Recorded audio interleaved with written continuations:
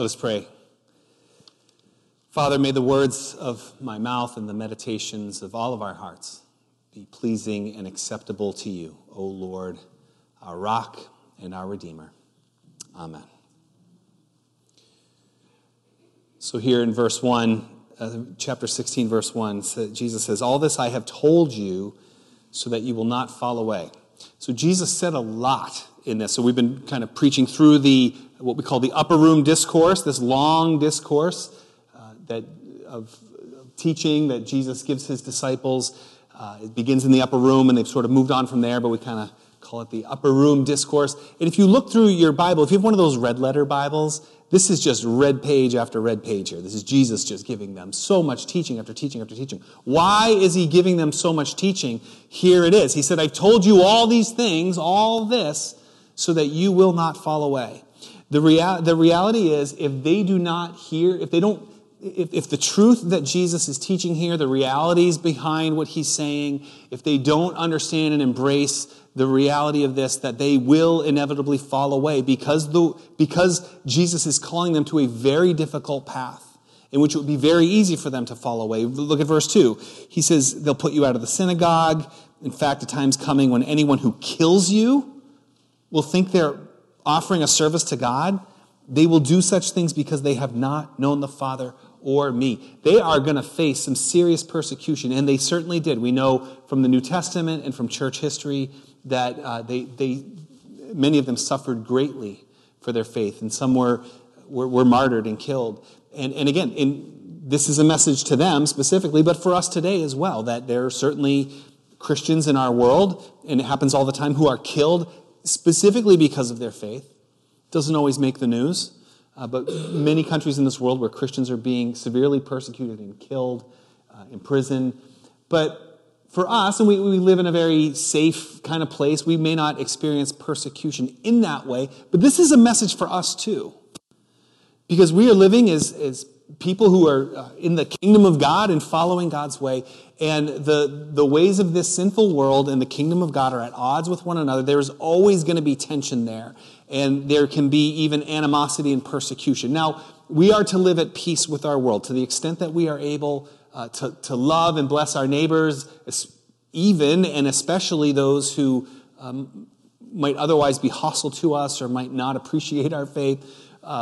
That we are to bless and to live at peace. And there is blessing that flows through that. But at the end of the day, that tension is very real. And we feel it in different ways. And we're going to experience this, the difficulty. Jesus never promised his followers a smooth path.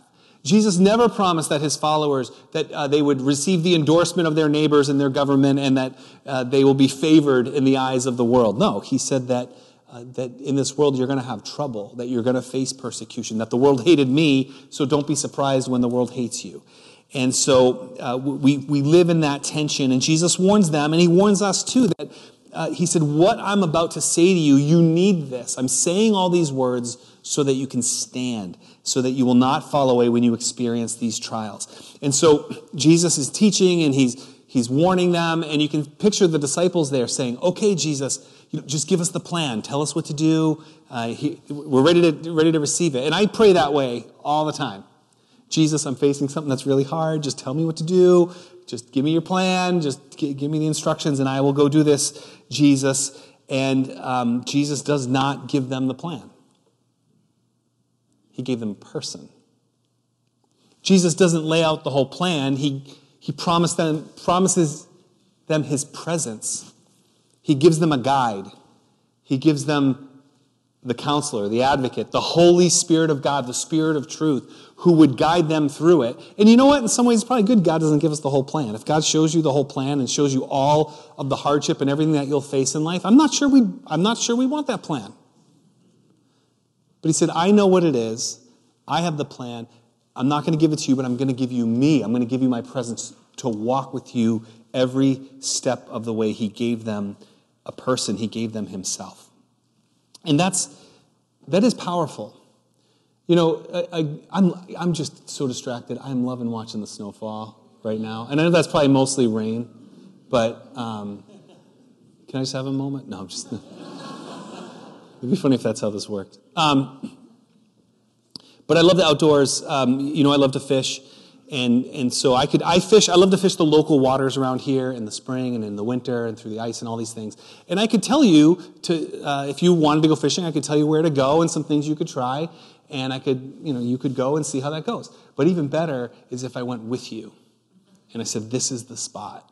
And you're going to stand here and you're going to cast that way. And I'm going to be there with you and you'll be more successful. Although there's places I probably wouldn't show you in that detail because they're mine. But to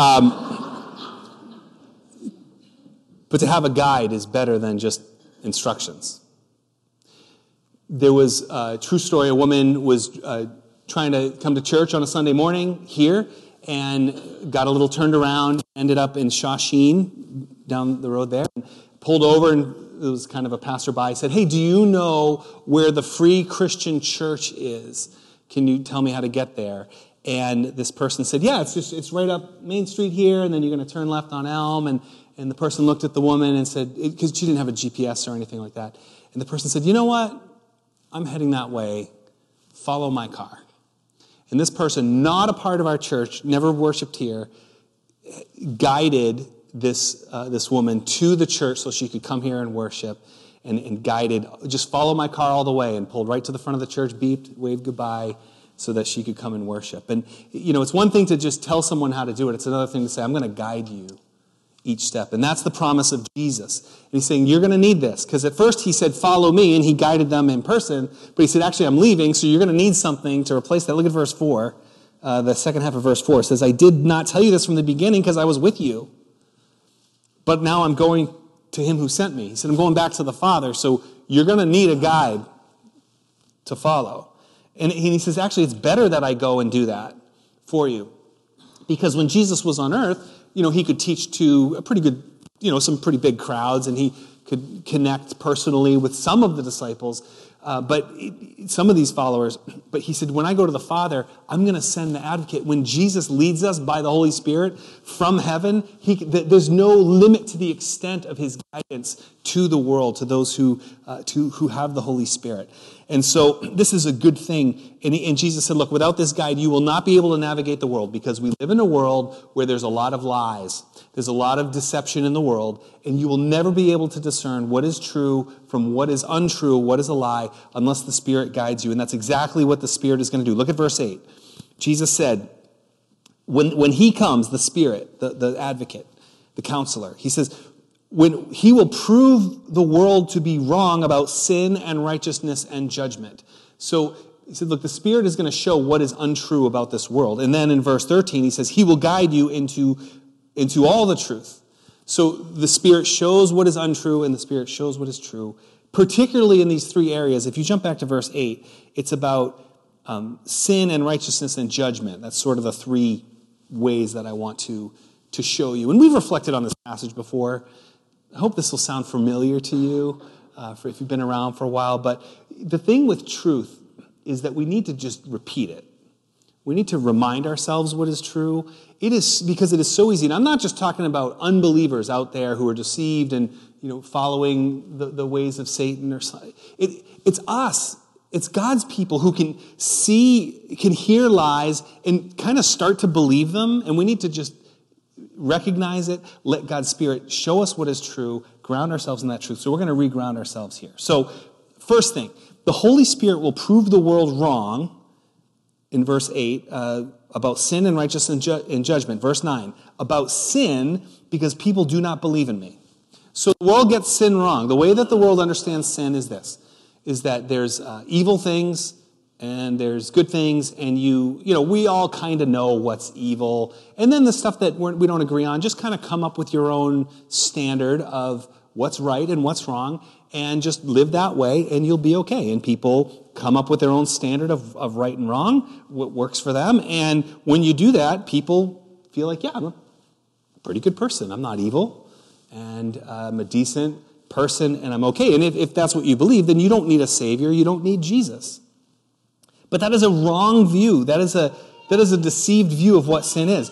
What the Bible actually teaches about sin is that it's not just, good behaviors and bad behaviors. Sin is a condition of my human heart that just fails to love God perfectly. That God is perfectly holy, and he is great, and he is perfect in all his ways, and we are imperfect. And because we are imperfect, that separates us from God. I sometimes describe it like this. If sin was a disease that you could actually see, it would be like red dots all over. You got these red spots all over your body. And you look around, and we'd see each other, and everybody's kind of covered in red spots. And some people are super covered, and some people are covered. But if you have one red spot, it's terminal. You will die of this disease. And then somebody comes to me, and they're covered in red dots, and they said, see this one here? Is this one of the sin dots, or is this just a freckle? I'm not sure. Because you seem to say that this is kind of one of those sin dots, but my friends are telling me it's just a freckle. And I said, well, we could debate all day about that one, but you're covered. What about all the other ones? What if that one is just a freckle? You're still dead. And look at mine. I'm covered too. We all have this terminal disease. I need a savior. We don't. It's like, oh, you get a little bit of the disease. You get a lot of the disease. You're all dead. We all have all fallen short, as Scripture says, of God's glory. So Jesus says, look, the world doesn't get this. They don't understand that that the world is lost, and that I am the way and the truth and the life, that no one can come to the Father, nobody can approach God except through me and what Jesus did on the cross. And so the lie about sin is that I'm not so bad. I'm okay. And Jesus said, no, you're not okay. And it's not just people in the world who, say, well, I'm not so bad. I mean, we as followers of Jesus, we do a great job minimizing our sin. We love to minimize our sin. We say, oh yeah, we all fall short, sometimes, but I'm still doing okay. And, I'm not usually like that. I don't usually react that way. That person kind of provoked me. And, we just kind of minimize that for ourselves. And we minimize our neighbor's sin. People say, well, my neighbors, I don't know if they're really sinful. They're super nice. They had us over for dinner. They pay their taxes. They're super nice. They rake their yard before everybody else so the leaves don't blow into my yard. And I mean, they're really good neighbors. Why would I tell them they need Jesus? I don't want to offend them. They're okay. And the Holy Spirit's job reminds us that the world is broken in sin, and we need to hear that. We need that. The world needs that. Now, that can sound kind of depressing and low. Our spiritual forefathers, the Puritans who came to this church as a congregational church, it's sort of our heritage, our Puritan heritage. I have this Puritan prayer book. I love it. I use it all the time at elder meetings and stuff. The way that they saw themselves as sinners was really dark. These prayers like, oh, Lord, I am just a worm on the garbage heap of life, or all this, it just seems like, was that what we want to be? Do we want to be like them? But here's the beauty.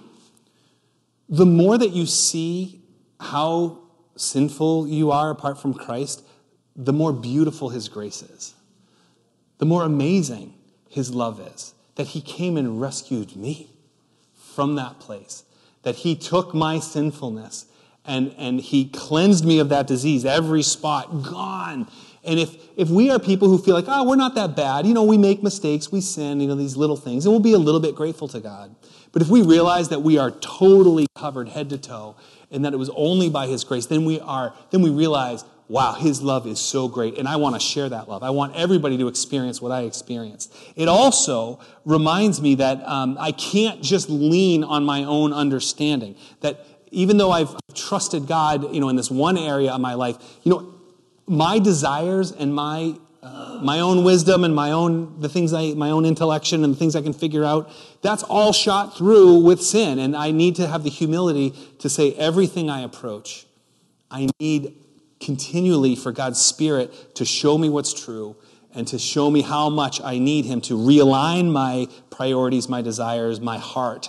And I need that. And that's a beautiful thing. And the Holy Spirit is gracious to do that. So it's beautiful to be in touch with that and to get that right.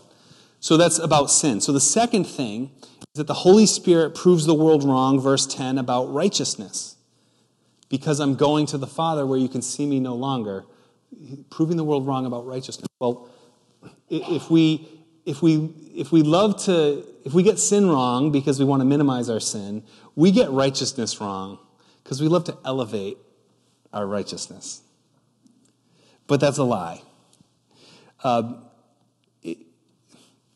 Philippians, let me just read God's word here. Philippians 3:7. Whatever were my gains, this is the Apostle Paul, he's writing, and he's mentioned all these wonderful things about his life. He said, whatever were gains to me, I now consider a loss for the sake of Christ. I consider them garbage, that I may gain Christ and be found in him, not having a righteousness of my own that comes from the law, but that which is through faith in Christ, the righteousness that comes from God on the basis of faith. Just as on the cross, Jesus cleansed me of my sin, at the same time, he gave me his righteousness. We are credited, God looks at us and the righteousness of Christ is there. And all the good that we have and all the good that we do is because he is transforming us and he is leading us towards that which is true and right and good. It's not because I'm so great. And so, but even the good deeds we do sometimes are very marred by our sin, that we're really not as righteous as we would like to think that we are. When Jesus came, he went to like the most religious places. He's in the temple, and he's saying, look, you're getting this wrong. There was groups of the Pharisees who was interacting with. They're the most righteous people according to God's law. And Jesus is showing them how hollow that their spirituality was. That it wasn't, that they genuinely weren't as righteous as they would like to think they were. And that's what the Spirit is going to do for all of us, to say, hey, you think you're so good, but it's the power of God in and through his people. And that's the only righteousness that we can claim. But there's all these other ways we sort of look at ourselves as superior or so good to other people. I'm better, or I'm smarter than other people who are making bad decisions in their life. I'm harder working. I'm more generous. I raise my kids the right way when other people raise their kids clearly the wrong way. I vote the right way when other people clearly don't understand politics. And even the way I drive, I let the people, you can come out, and hold up the traffic while everybody else behind me, look at how wonderful I am. And these things we do make us feel like we're just so good.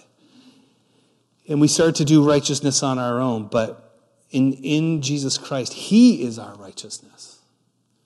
He's the one who propels us to that which is truly good. And it's all about his grace at work. I didn't earn that. I didn't achieve that. It's his grace at work in me that does that. Here's the beauty of that. That's really humbling to realize, no, I'm actually not better than my neighbor or than you or anyone else here. That I'm only just a product of the grace of God. So I can genuinely learn humility. I don't need to judge others. And I don't need to keep up the appearances of trying to look so righteous and good. And when I share that with other people, I don't have to have it all right. I can say, yeah, actually, you know what? I struggle with that too. Or no, I don't know the answer to your faith question. I don't know. I don't have to have all the answers. I don't have to have it all together. I struggle too, but I trust. But I have faith. And I want to share that faith with you. And there's a real humility to that we need. And that is actually kind of refreshing than a bunch of self-righteous people who are trying to create other self-righteous people. Because we'll get it wrong in terms of righteousness. Thirdly,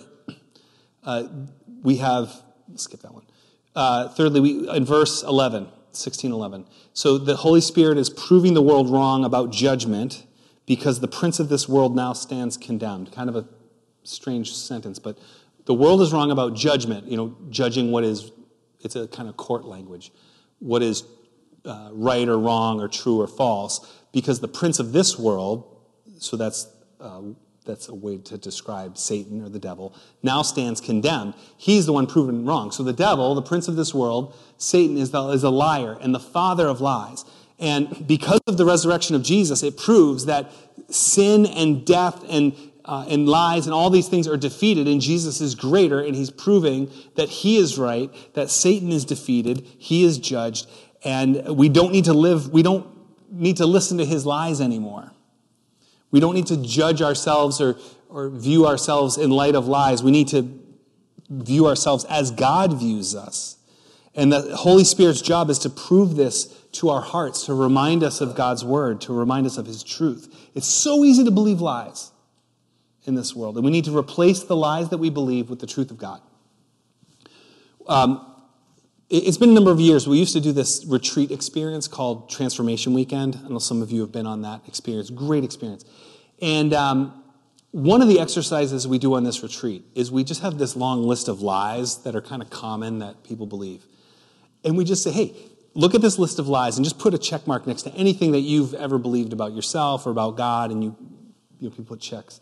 And then on the other side, the other page was just a list of truth of God, just a bunch of words of Scripture.